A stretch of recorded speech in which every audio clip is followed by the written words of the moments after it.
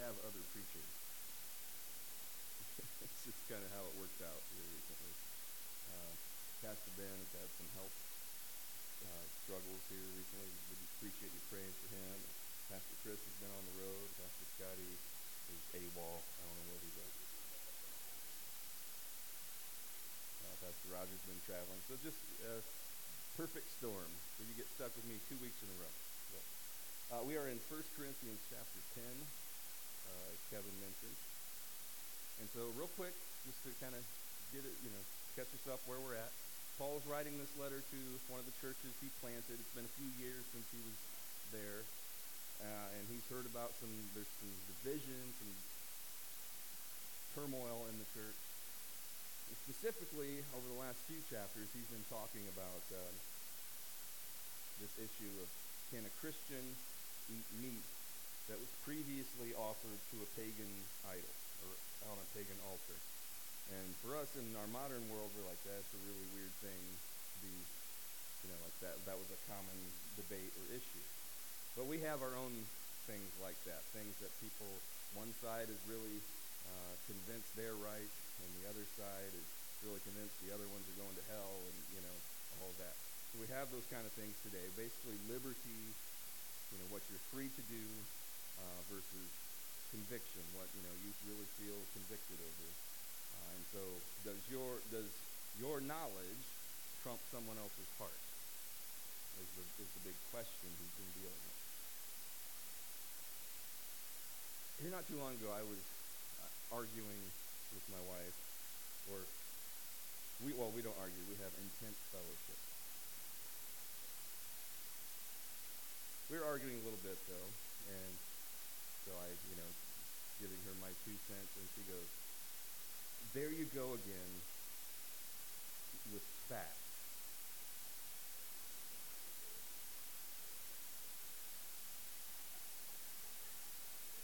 Why can't you just let me be right? And I said, well, that's not how right works. Which I found out is, in fact, not the right answer to that question. And so it might be more important, to put someone's feelings ahead of technicalities. Right?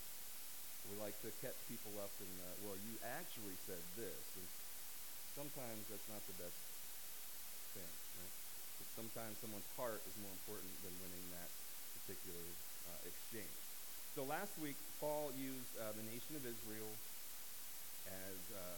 as an example of how someone can have every blessing, have everything, every privilege, and still mess it up royally. Right? As I did with my wife. So 1 Corinthians 10, verse 11 and 12 is where we left off. It said this, now these things happened to them as an example. Right? In the previous verses, he talked about what God did when they were out in the wilderness, and there was this deal with serpents and all this stuff that went on. And he says all that stuff happened to them as an example, and they were written for our instruction, upon whom the ends of the ages have come. Therefore, let him who thinks he stands take heed that he does not fall.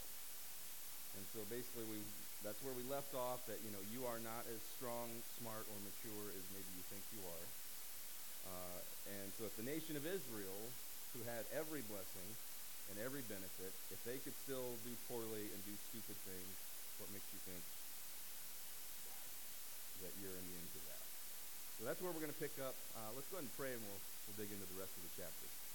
Lord, we thank you this morning for giving us another opportunity to study your word. We know it's a privilege, something we take for granted.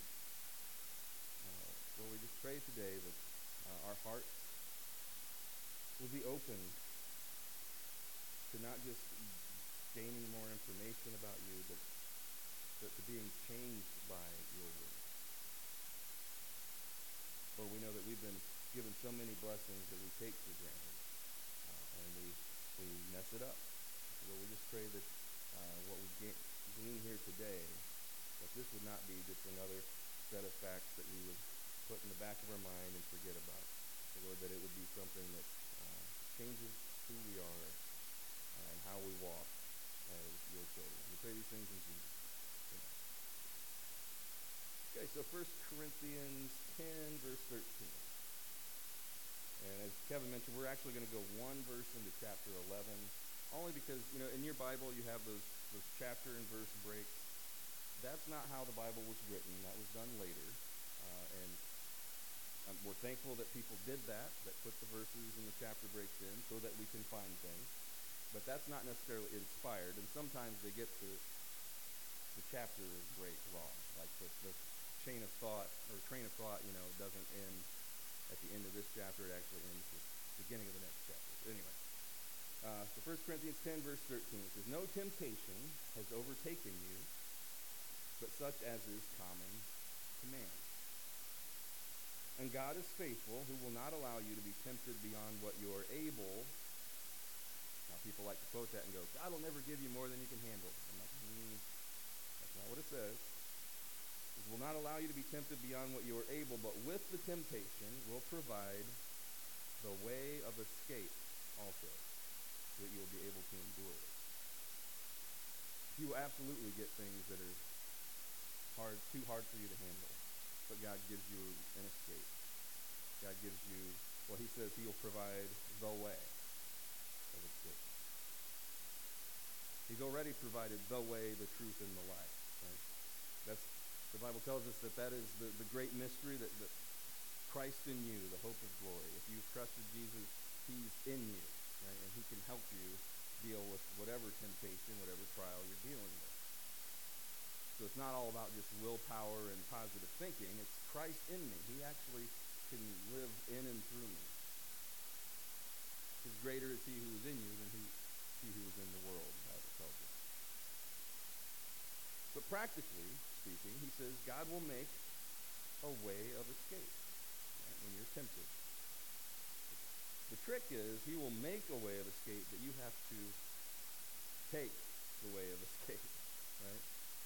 I'm reminded of that story that this guy is trying to lose weight, and he prays, "Lord, I'm really tempted by donuts, so please, on my way to work this morning, don't let there be any open parking spots in front of the bakery. And then I'll know that, you're with me."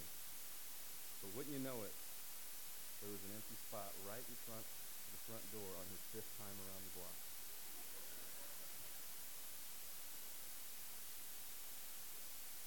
Sometimes we are looking for any excuse to not flee the temptation, right? It may be that maybe you need to change the channel. Right? Maybe you need to just get off the computer or put down your phone. And when temptation knocks, call on Jesus. Let him answer. It's amazing what will happen when you just speak this name above all names in times of trial, in times of temptation. It's pretty hard to willfully sin with, Christian radio playing and Jesus' name on your lips. We still manage to do it, but that's very often the means of escape, is just calling on him. It could be, though, that you need to, we like to think, well, I'm stronger than that. I have willpower. I can handle it. Sometimes that's not the case. Right? He says, I'll provide a means of escape so that you can handle it. In verse 14, he puts it this way. He says, "Therefore, my beloved," there's something to be said just for that word, my beloved. Paul calls Christians that all the time. And these are people that, remember, this church, they were like arguing about whether Paul was even a real apostle, whether you should listen to someone else over him, whether he deserved to be paid. And all, they've said a lot of bad stuff about him. He still calls them beloved. He still loves them even when they've hurt him. But still, he says, "Therefore, my beloved," what? "Flee from idolatry." Flee from idolatry. I'm reminded, perfect example of this is, the story, Joseph in the Old Testament, when he was in Potiphar's house. Potiphar's wife wants to have sex with him, and he's a young fellow, and he knows he's tempted.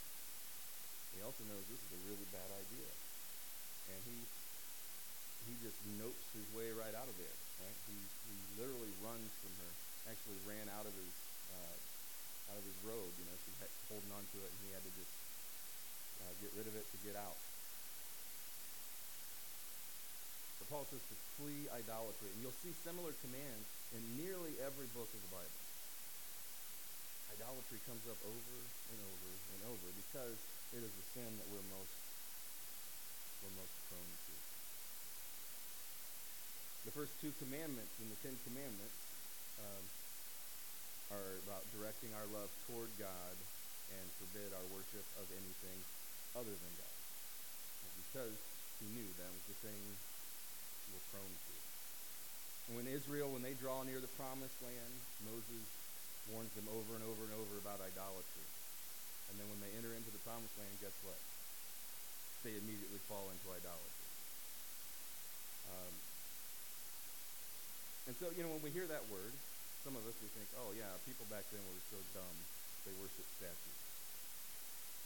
Right? They worship these false gods and statues. We're so much better and smarter than that. But idolatry is anyone or anything. An idol is anyone or anything that you allow to occupy the position intended for God.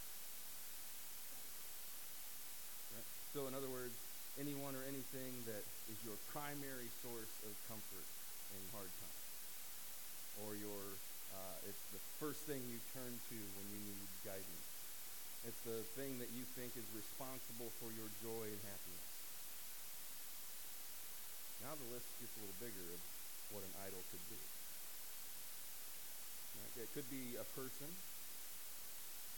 For some of us, and you won't think of it this way, but some of us, we've made our spouse an idol.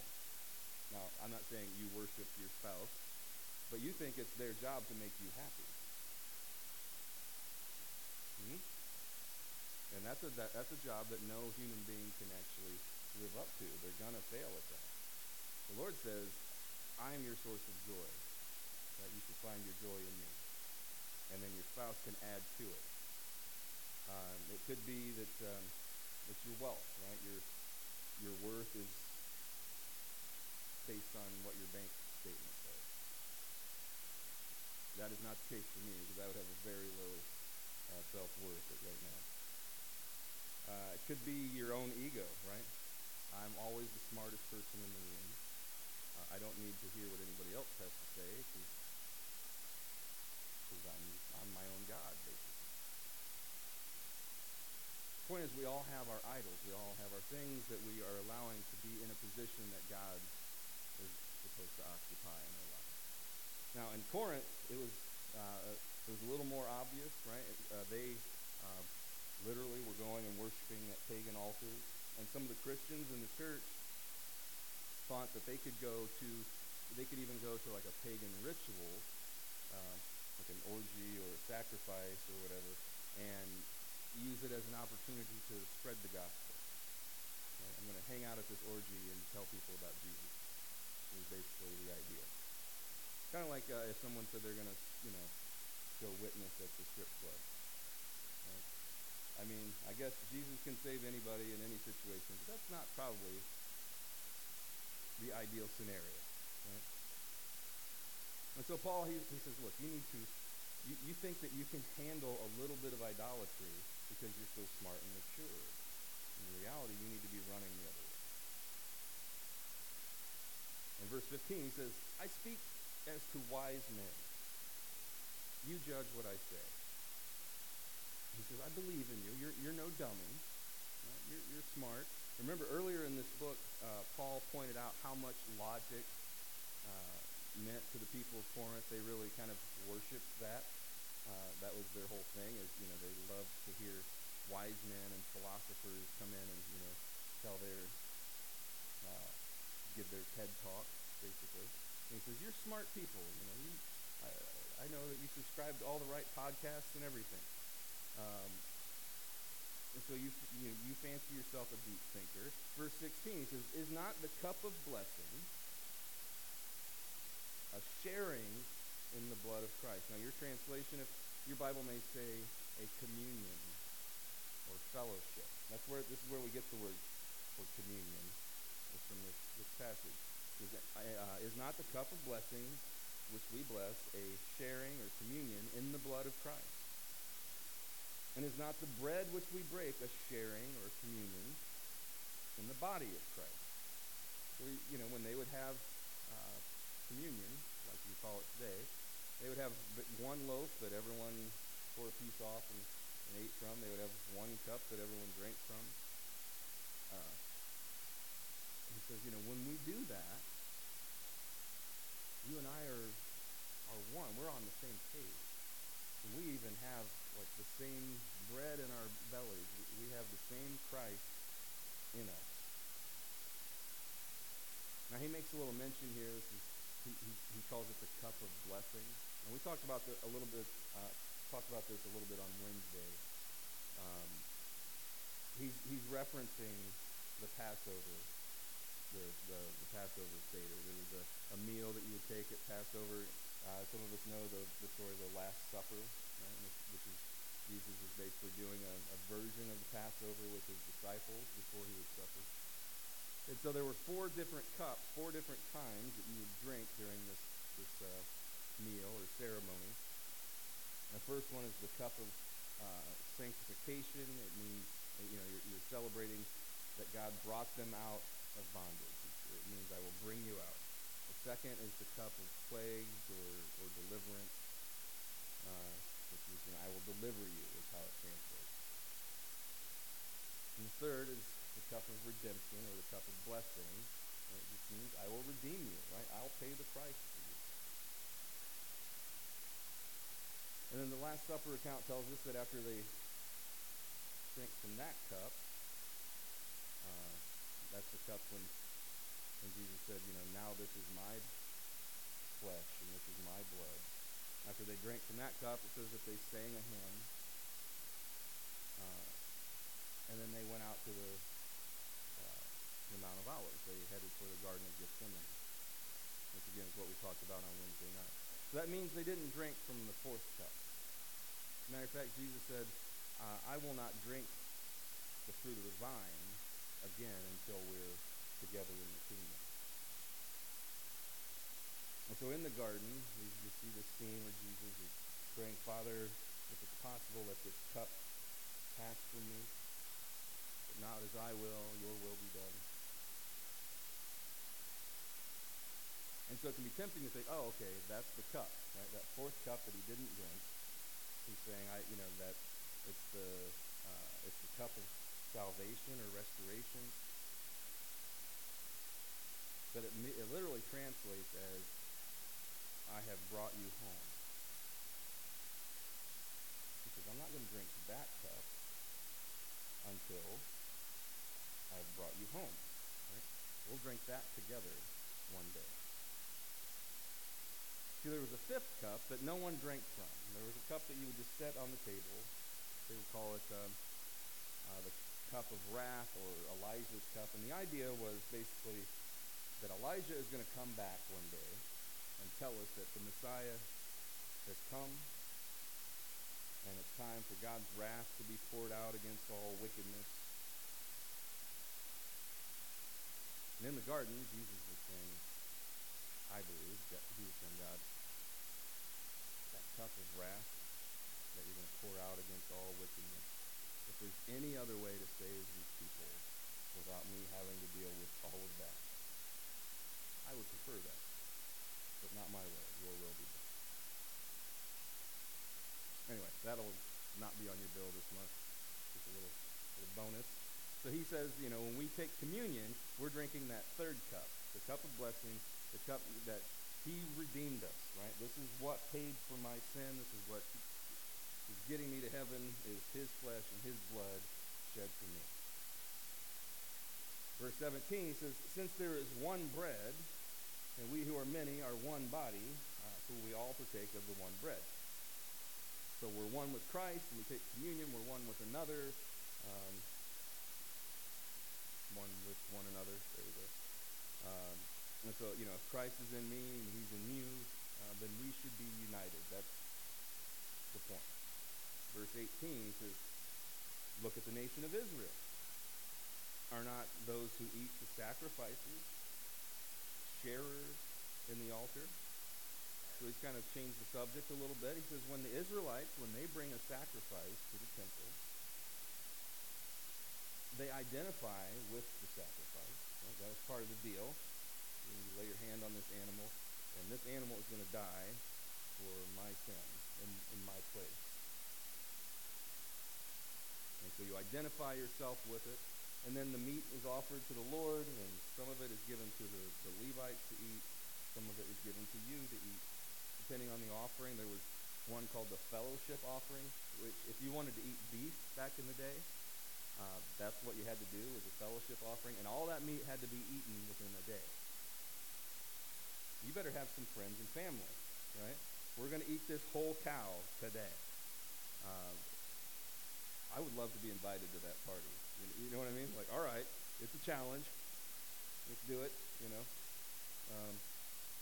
But anyway, so he says, when they do this, when they bring their sacrifices, they share in this experience.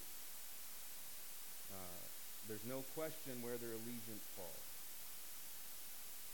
And so if we take communion seriously, if we take it in faith, it should have great significance. Now, some people don't take it serious, and that it has no significance.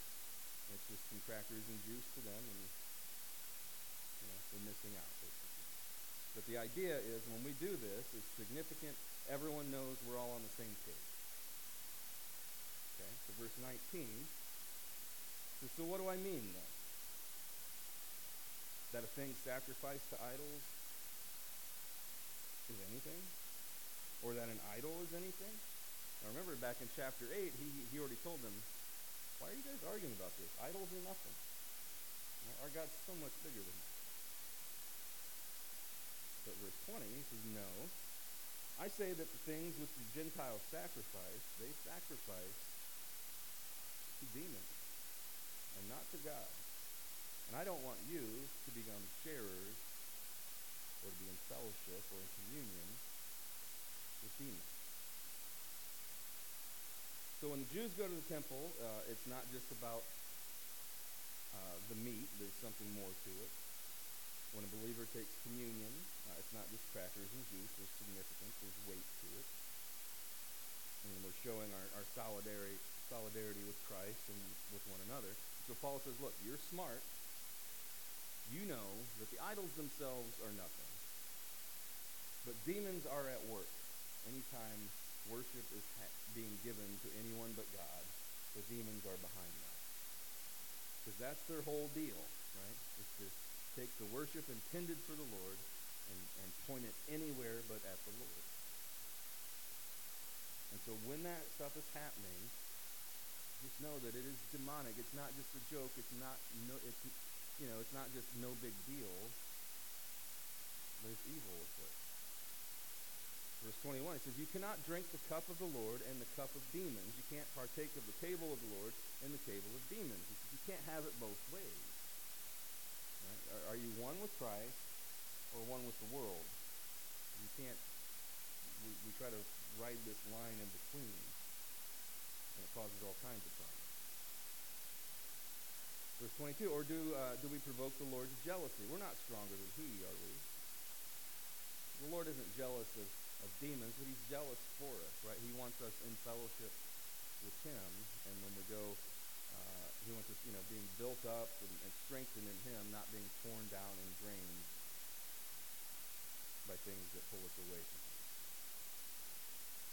Then he starts to summarize this whole argument in verse 23. He says, all things are lawful, but not all things are profitable. All things are lawful, but not all things edify or build up. Let no one seek his own good, but that of his neighbor. So he says, look, just because you can doesn't mean you should. Uh, and he gives us a little kind of checklist. He says, is it spiritually profitable? Right? Is it building you up? Is it building other people up? Is it growing people? Is it leading people closer to Jesus? Is it leading you closer to Jesus? Then cool. Would someone, though, witnessing you do this, would it lead them to grow in their faith or to stumble? Because he said, let no one seek his own good, but that of his neighbor. Right? If you're strong, you're smart, you're mature, this should factor into your decision making. So when you ask, should I or shouldn't I? First, you should probably ask yourself, why am I asking myself this? Why? If I have to ask, that's a good indication. Because I think a lot of us were looking for this line of just how distant we can get and still be considered following Jesus. If you can't see him anymore, are you still following? If you're, you can see the back of the line. Are you still following? How far from him can I get and still be considered following? And so Paul says, look, it's not just about avoiding what is harmful, but it's also about pursuing what is good. Yes, you can technically do that. Is it good? Is it going to benefit anyone other than yourself? Verse 25, he says, eat anything that is sold in the meat market without asking questions for conscience sake. So he's giving some practical stuff. Your Bible may say the shambles instead of the meat market. All this was a market where, the animals are sacrificed at this pagan altar. The pagan priest takes some of it. The person sacrificing takes some of it. And there's a bunch left over. And they sell it in the shambles, this meat market, where you could get a really good deal because this meat's going to get thrown out otherwise. And so lots of people would shop there. He says, so if you want to buy anything in the market, go ahead. Just don't ask questions. Does it look fresh and edible? Cool. Verse 26, he says, for the earth is the Lord's and all it contains. Those cows belonged to the Lord before they were sacrificed to whatever they were sacrificed to. But verse 27, he says, if one of the unbelievers invites you and you want to go, eat anything that is set before you without asking questions for conscience sake. Don't make it weird and awkward. We probably all know that person that anytime you try to feed them anything, they're like, well, does this have soy or dairy or gluten or blah, I know that people have health and dietary restrictions, but sometimes I'm like, there's nothing left to eat after you gave me that list of things. Here is some styrofoam. That's what you can... Verse 28, though, he says, but if anyone says to you, this is meat, sacrificed to idols, do not eat it, for the sake of the one who informed you and for conscience sake. He says, basically, look, if somebody, they're baiting you, right? If they go out of their way to point out this was sacrificed to an idol, they're waiting to see what you're going to do. Now, I was trying to think of like a practical application of that or version of that today. Here's one I could think of. Halloween. Now, some people have very strong convictions about Halloween. I don't know about you, but when I get my kids ready for Halloween, it's time to go get candy and be silly and have fun. If we got invited to a Halloween party where they were like, come celebrate Samhain and the Dark Lord Satan, I'd be like, yeah, we're not going to go to that Halloween party. You're making it weird. You're making it about that. That's not what we're into. So we'll come to the church trunk or treat. It's about motivation, right? And so if people want to see if your faith lines up with your actions. Verse 29, he says, I mean not your own conscience, but the other man's. For why is my freedom judged by another's conscience? That's the big question. If I know that I'm free to do this thing, why does your conscience matter? Verse 30, if I partake with thankfulness, why am I slandered concerning that for which I give thanks? So why should I care? Why should someone else's convictions overrule my liberty? So verse 31, he says, whether then you eat or drink, whatever you do all to the glory of God. It's not about you, and it's not about that other person's conscience. Are you trying to glorify God in your life or not? What would glorify him? What would be your act of gratitude that we sang about? What would please him? Verse 32, give no offense either to Jews or to Greeks or to the church of God. So should I, shouldn't I? What would Jesus do? Remember those bracelets that were around back in the day? That's a good question, right? Are others going to benefit, or does it just please me? Verse 33, he says, just as I also please all men in all things, not seeking my own profit, but the profit of the many, so that they may be saved. That's what matters to me. Chapter 11, verse 1. Be imitators of me, just as I also am of Christ. Paul says, in the end, what matters is, are people being saved? Are my actions causing people to stumble? Now, your salvation, someone else's salvation is not dependent on you, but you can sure make it more difficult for someone to come to the Lord by your actions. And we all probably have known that hateful Christian that someone goes, that guy is a Christian? Don't be that guy. We all have our idols. We all buy things we don't need with money we don't have to impress people we don't like.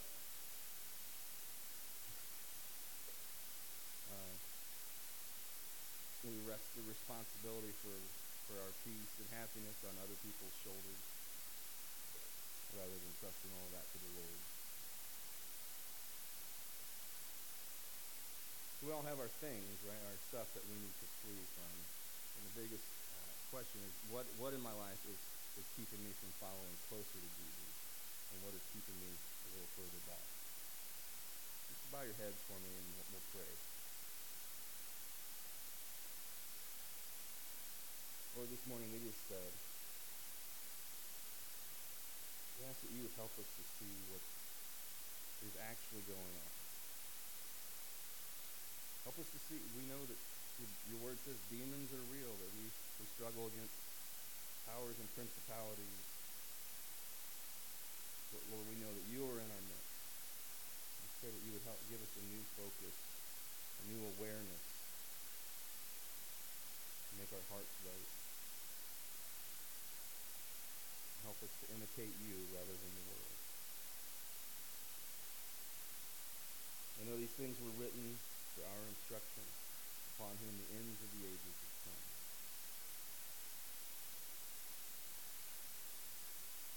Hell is hot and forever is a long time.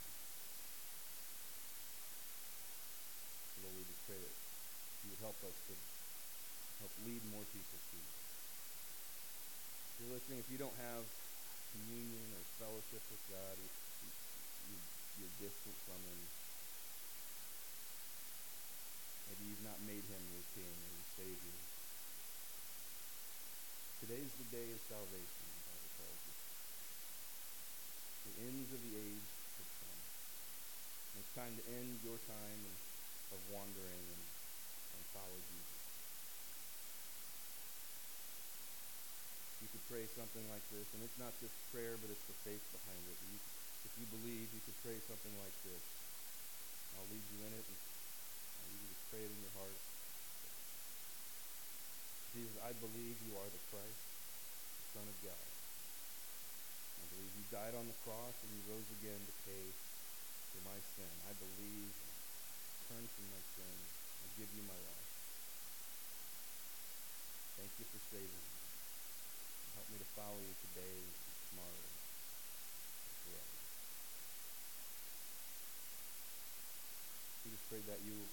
Things have become new. You are a new creation. And we want to help you follow closely. Lord, we also ask this morning that you help us to trust you and follow you today, tomorrow, and forever. And above all things, Lord, we ask and pray that you come and come quickly. And all God's people say, amen. All right, ready?